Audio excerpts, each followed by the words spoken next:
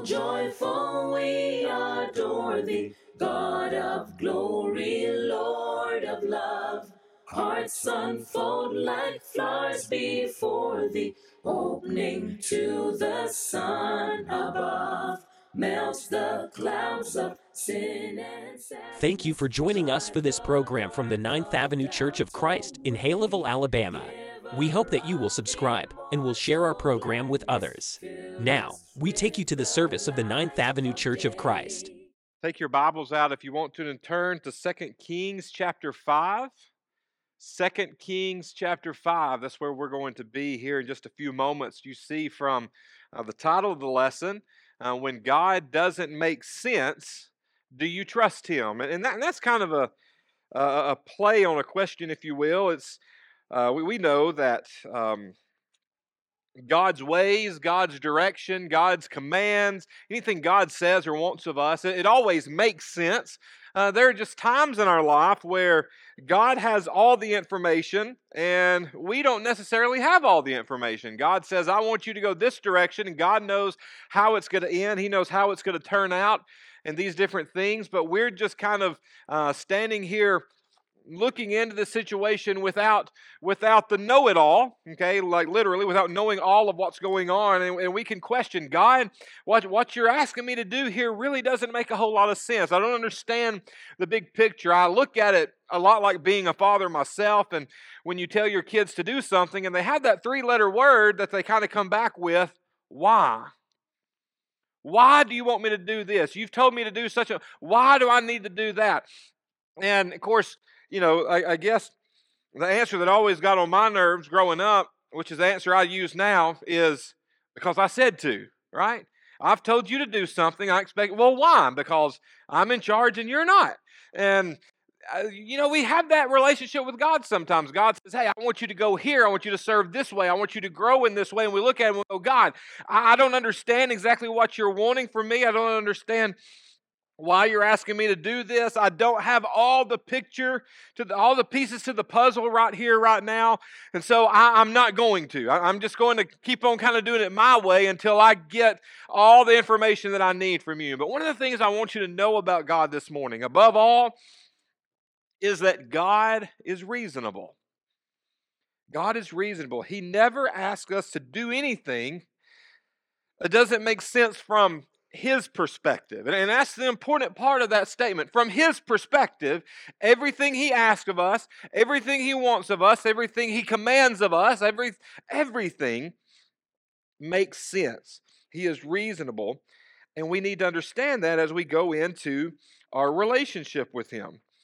But as we get into 2 Kings chapter 5, we see kind of a real-life moment with this idea. A moment that God has asked someone to do something, and He looks at the situation and He goes, why? Why do you want me to do it this way? And I think one of the things that I learn and that I hope that you take from this is most of the time when we're in moments like that, we don't ultimately understand God's reasoning until we get to the point of obeying what He's asked.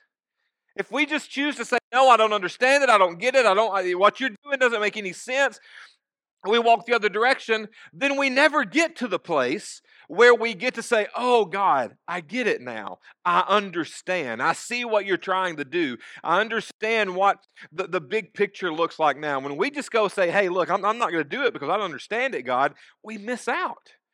We miss out on blessings. We miss out on maybe even salvation to that point. And so we're going to see this story play out in 2 Kings chapter 5, and we're going to take some time and look at some things through it this morning that hopefully helps us draw closer to God. So let's start in verse 1. Oh, it might help if I turn that on. There we go. All right.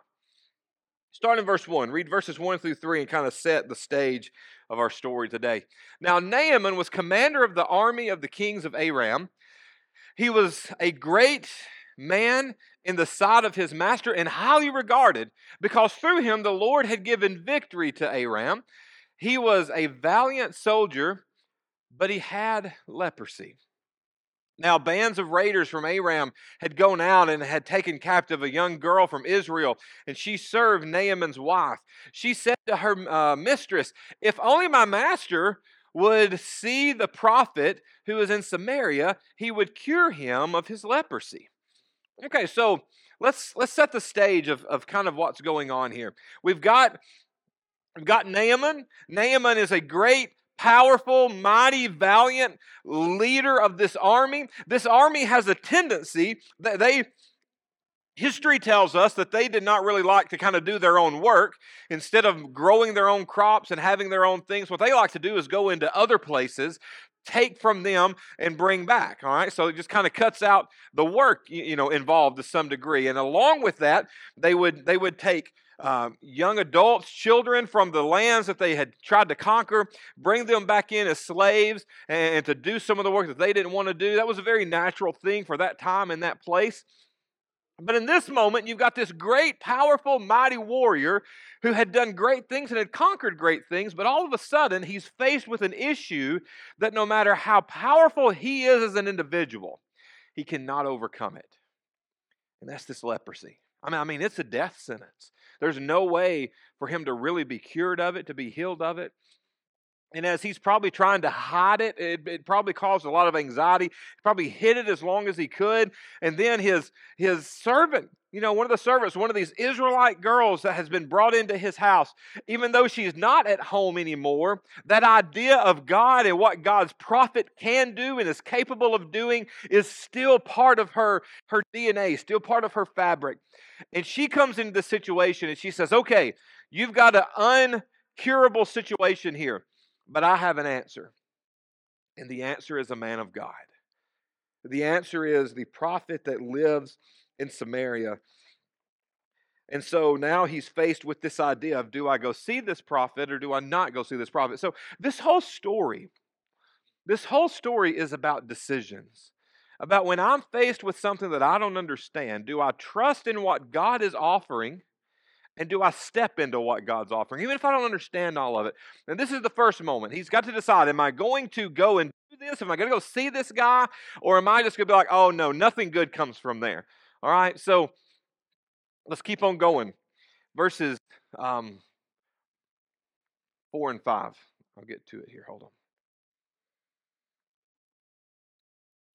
I've missed 4 and 5 here somewhere. Let's look at it in my Bible then. Naaman went to his master and told him what the girl from Israel had said. "By all means," the king of Aram replied, "I will send a letter to the king of Israel." So Naaman left, taking with him 10,000 talents of silver, 10,000 shekels of gold, and 10 sets of clothing. The letter that he took to the king of Israel read, "With this letter I am sending my servant Naaman to you, so that you may cure him of leprosy." So he loads up everything, all right? He loads up everything. He's got a ton of money with him. He's got nearly $50,000 worth of silver, nearly $100,000 worth of gold. He's got 125 pounds of clothes. And this wouldn't have been just, off-the-rack clothes from Walmart. This would have been the nicest of the nicest that only this guy could afford, all right? He's in this upper echelon of society. He's bringing the absolute best, and he goes to the king. King says, "Yeah, go. I will send this letter with you." And he shows up with this letter. Now, what's the response? As soon as the king of Israel read the letter, he tore his robes and said, "Am I God? Can I kill and bring back to life? Why does this fellow send someone to me to be cured of leprosy? See how he may be trying to pick a quarrel with me." What's his thought? His thought is like a lot of people's. I can't cure leprosy. This is a trick. You have sent this guy over here to me. You've said, "Hey, do this for me." And what's going to happen is I'm going to say, "I can't." He's going to go back to the king, and the king's going to be like, "Well, he refused to do this." So it's going to be tension, and it's going to lead to a fight, and it's going to cause all of these problems. And there's just this fear. There's not trust. There's not understanding. There's just fear. Well, fortunately, word kind of gets out. It kind of leaks, kind of gets back around to where it needs to go, if you will, so that he can get the help he needs. When Elisha, the man of God, heard that the king of Israel had torn his robes, he sent him this message: "Why have you torn your robes? Have the man come to me, and he will know that there is a prophet in Israel." So Naaman went with his horses and chariots and stopped at the door of Elisha's house. Elisha sent a messenger to say to him, "Go wash yourself 7 times in the Jordan, and your flesh will be restored, and you will be cleansed." But Naaman went away angry and said, "I thought that he would surely come out to me and stand and call on the name of the Lord his God, wave his hands over the spots, and cure me of my leprosy. Are not Aban and Paphara, the rivers of Damascus, better than the waters of Israel? Couldn't I wash in them and be cleansed?" So he turned and went off in a rage. So I think what you're seeing in Naaman right now is not necessarily abnormal for someone of his position. This guy is used to all the pomp and circumstance. He's the leader of the army. When he walks into a room, there is a level of respect given him. There is this honor that comes along with that. And he's like, "Hey, I'm here to be healed. I've brought all these gifts with me." I mean, when his caravan rolled up, I mean, he just didn't roll up and on a donkey and was like, "Hey, come help me." I mean, how many of you have ever been watching the news and you actually see a presidential caravan? Like when the president goes somewhere, a lot of times you just see, the beast, the limo that's driving by, or a couple of them that drive by. But if you ever really watch, I mean, there's all these people that go in front of the president, all these emergency vehicles. Then there's a military presence. There's a couple of ambulances. There's a couple of buses that's carrying the press. There's vans. I mean, it's a mile-long ordeal. And that's what this guy rolls up in. And he comes out, and what's he expecting? He's expecting a show. He's expecting the respect that he always gets. And what does Elisha do? What does he send out? A kid. What if you showed up at my house expecting something grand and great, and I send Vance out and he says, "Hey, thanks for coming. Have a good day." And that's it. Like, what if Vance is the kid that shows up to answer your pressing question? How would you feel? And that's what this guy's feeling. And he is so mad. And he's so aggravated. He thought that it was going to be so much different. And basically, he's like, "You know what? This guy come out and said, basically, hey, go take a bath in the river. That's all you got to do. Go take a bath in the river." And he's so just like, he's fixing to miss out. He's fixing to miss out. And here is where I believe the story really begins to impact our lives. See, what Naaman's problem is Naaman says, "I don't see the connection." He says, "I know what my needs are, and I heard that you have the solution, but I don't see the connection in my needs and your solution." He says, "I don't see the relationship between dying of leprosy and dipping in some river that's just muddy and gross and dirty." You see, when God asks us to do something that doesn't make sense, the problem is ours, not God's, correct?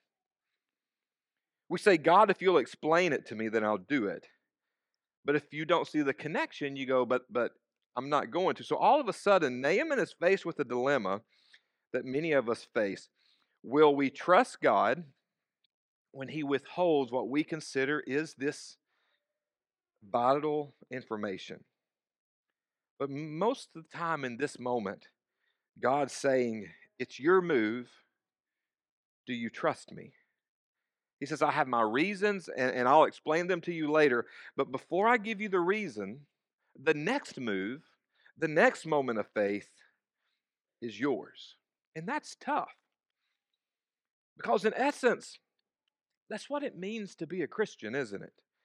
We all know that relationship is built on trust.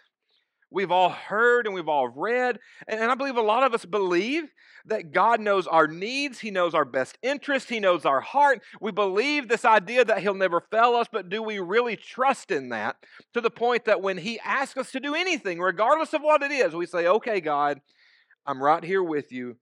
Let's do this. And that's what we are looking at in our story. And I want you to see that one of the reasons that God withholds information is not because there isn't a why, but it's because He knows who we are. He knows that if he says, "Hey, I want you to do this, and here's why," what we have a tendency to do is then begin to trust in ourselves and not trust in God, because our tendency is to jump to the what. You know what I mean? When we get the why, we jump to the what, and if we're not careful, we miss the who. And the who in this whole story and in our lives is God. We can completely obey and miss that God is the whole thing. We figure in our minds that we did this, we accomplished this. But every once in a while, God rocks our boat and He says, "Give me your undivided attention. I want you to trust me above everything else." So here's Naaman, and he's standing on the edge of this moment, a moment that could potentially change, well, not potentially, it's going to change his life one way or another forever. And he's got to figure out what he's going to do. But go back to verse 11. And there's two very important words here to understand his mindset. But Naaman went away angry and said, what's the next two words? I thought. Say those two words with me. I thought. Naaman's already written God's script for him, right? Naaman has shown up, and in his mind, he thought it was going to play out this way, almost like vending machine relationship. I show up, I put the money in, you give me what I want on the backside of it. He is disgusted with the prophet. He wanted a show. But fortunately, he had a good friend that says, "Hey, you need to think about this."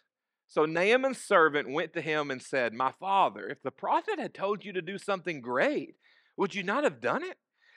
How much more then when he tells you, wash and be cleansed?" Hey, Naaman, if he had said, "Go slay the dragon, then jump off the temple," would you have done that? Would you have done something extraordinary? Then why not do something simple? So look at what he says. So he went down and dipped himself in the Jordan 7 times, and as the man of God had told him, and his flesh was restored and became clean like that of a young boy. Then Naaman and all his attendants went back to the man of God. He stood before him and said, "Now I know that there is no God in all the world except in Israel. So please accept a gift from your servant." He's cured. He's cured. And I love the last half of verse 15, of how he doesn't give the leprosy any attention at all at this point. All the attention is on how awesome God is. He's not reminiscing in what he had. He's not reminiscing in the challenge. He's living in the awesomeness of God. And I think that that's so important for us to think about and understand. Because you know what the tragedy of disobeying God really is? It's not simply the consequences that come with walking away. It's the fact that you miss God. When you say, "I don't trust you," when you say, "I'm not going to do what you ask," when you say, "I have a better idea, a better thought, I'm going to do it my way," what you're missing is God's awesomeness. You don't get to experience it. You don't get to live in it. You don't get to have that in your life. You're just kind of out of luck. We see all throughout Scripture that most of the time when God reveals Himself, He reveals Himself in those critical moments. In those moments where it takes all of our trust, all of our faith, it takes us putting our pride aside, becoming humble before Him. That's when we truly see the awesomeness of God. And Naaman finally trusted that. Now, it was a process. It took him a moment to get there. But because of that, his life is changed forever. And so he says, there's no God anywhere except in Israel. And then he goes on, he says, the prophet answered, "As surely as the Lord lives, whom I serve, I will not accept a thing." And even though Naaman urged him, he refused. "If you will not," said Naaman, "please let me, your servant, be given as much earth as a pair of mules can carry. for your servant will never again make a burnt offering and sacrifice to any other God but the Lord. But may the Lord forgive your servant on this one thing. When my master enters the temple of Rimmon and bow down, and he is leaning on my arm, and I have to bow there also. When I bow down in the temple of Rimmon, may this Lord forgive your servant for this. Boy, it's weighing on him a little bit, isn't it? He understands that I believe in Jehovah God. I'm going to worship Jehovah God, but I'm going to be put in situations where that's going to be tested, where that's going to be challenged. But he said, in those moments, forgive me because I want God to know that I trust Him above everything else. And I'm going to do everything I can to serve Him. He goes, I want to be totally obedient. And I believe in the first part here that that's one of the great things of this story, is understanding that God wants total obedience. There was nothing magical about the waters in Jordan, was there? Other than the fact that that's where God's was in the story, in this moment. That's where the power of God was. And then Naaman put aside his pride, his thinking, and did what God required. And because of that, he found healing. Healing is always found in God when we trust Him. Jesus, when he's talking to the crippled man, he looks at him and he says, take up your bed and walk. And I love this story because this guy didn't look at Jesus and go, well, I've been trying to do that, but I can't, and come up with all these reasons. That wasn't his reply. What did he do? He just got up and he walked. He simply obeyed. For Naaman, it was the same way. It wasn't the first dip, the second dip, the fifth, or the sixth. Every time up to that he went down and came back up, he was still a man with leprosy. But on that seventh time, the moment of total obedience, he comes up a healed man. And when we accept total obedience towards God, when we live in that, God changes us from the inside out. Acts chapter 8, when Philip is sharing the gospel with the Ethiopian eunuch, the Bible says that they went down into the water. The eunuch was baptized and went on his way rejoicing. Matter of fact, in every case in the book of Acts, we see that salvation is offered when there is total obedience. Total obedience. Paul is faced with that moment. Paul is faced with the moment of, do I follow God or do I not follow God? In Acts chapter 22 and verse 16, it's just put to him real blunt, real plainly. He says, what are you waiting for? Why do you keep thinking about this? What are you thinking about? Why do you keep weighing on your mind? He says, arise and be baptized, wash away your sins, calling on the name of the Lord. There comes a moment in all of our lives where we have to make a decision. Am I following God or am I not? It's not about going to church, not about sitting in worship. It's about obedience to what God has called us to. Are we going to live a true life of discipleship? Starting in that moment of our baptism and our salvation, are we going to live that? Or are we just going to go through the motions and hope it all works out? God wants total obedience. And in total obedience, we find the Lord. We find His awesomeness and we find His power. So that's part one. That's part of the story that we always hear about, that we always study about, and we always rejoice in. But the ending of the story is not nearly as positive as this part of the story. So verse 19, he tells Naaman, go in peace, Elisha said. After Naaman had traveled some distance, Gehazi, how do you say that? I had it earlier. Gehazi, the servant of Elisha, the man of God, said to himself, my master was too easy on Naaman, but by not accepting from him what the Lord brought, or what he brought, as surely as the Lord lives, I will run after him and get something from him. So imagine for yourself, this prophet, Elisha, was probably not a real wealthy man. And if you're his servant, you're even less wealthy than he is. And when Naaman rolls up with this caravan full of stuff, I'm sure this servant's looking at it going, man, our time has arrived. Look at all of this. We don't need anything else anymore. They've brought everything that we need. And he's looking at this situation, and all he can think about is himself, is his own needs. is what he wants and what he can get from this. So what does he do? So Gehazi hurried after Naaman. And Naaman saw him running toward him. He got down from his chariot to meet him. Is everything all right? He asked. Everything is all right, he answered. My master sent me to say, 2 young men from the company of the prophets have just come to me from the hill country of Ephraim. Please give them a talent of silver and 2 sets of clothing. By all means, take 2 talents, said Naaman. He urged Gehazi to accept them. Then tied up 2 talents of silver in 2 bags and 2 sets of clothing.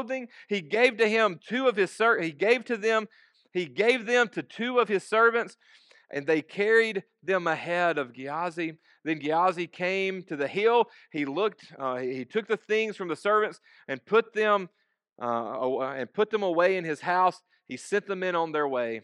They left. When he went in, he stood before his master Elisha.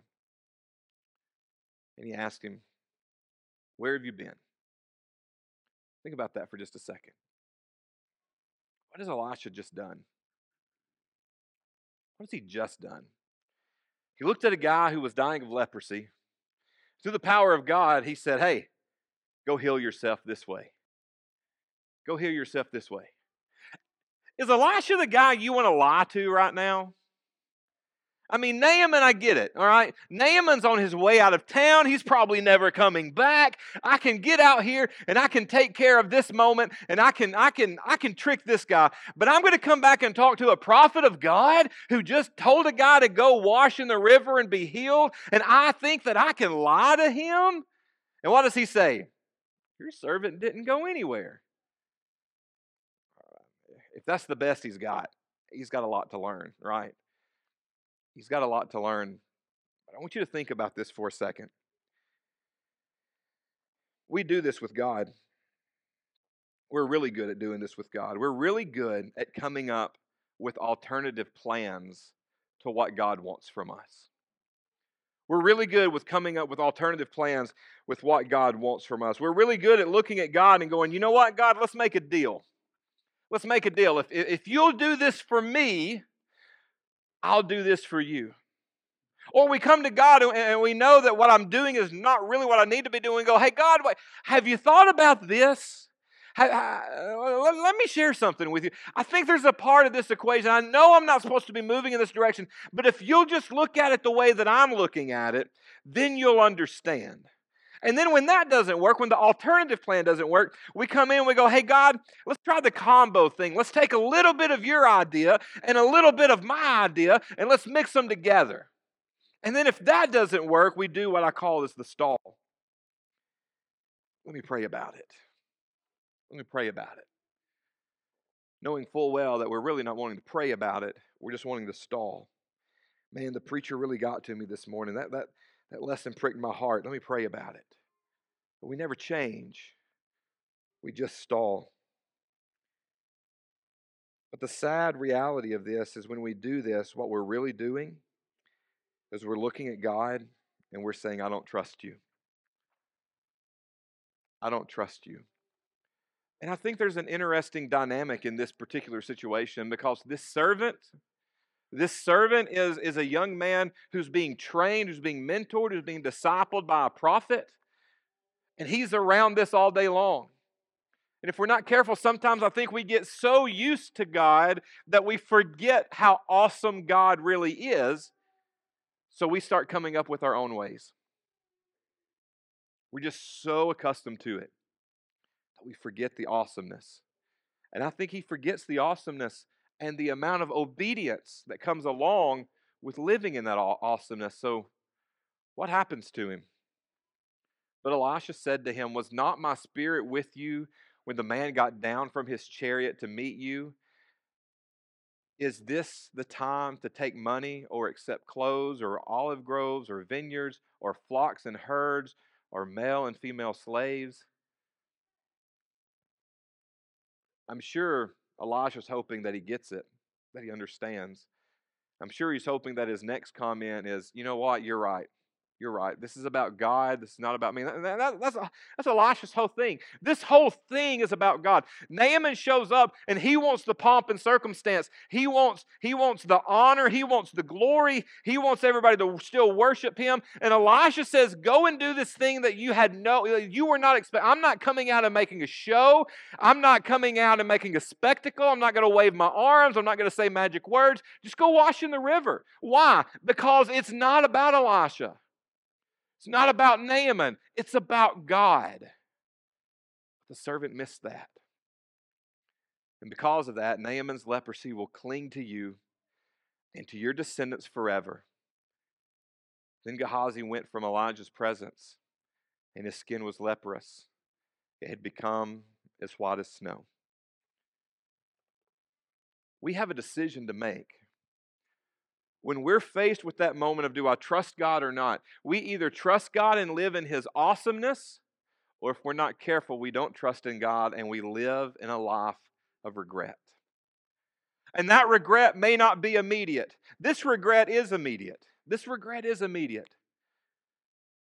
But there will come a time when we keep refusing God that we'll get to a point that we're going to regret that refusal. And it may be eternity. It may be that moment where I'm standing there and He says, hey, away from me.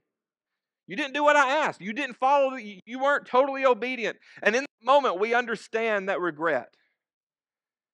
But you have a choice. You have a decision.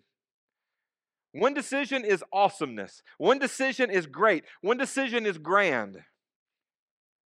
But it's going to cost you something. It's going to cost obedience. And sometimes that's not fun. Sometimes that's painful. That's challenging.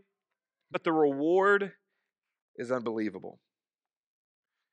Or you get to choose just to do it your own way, to not trust in God.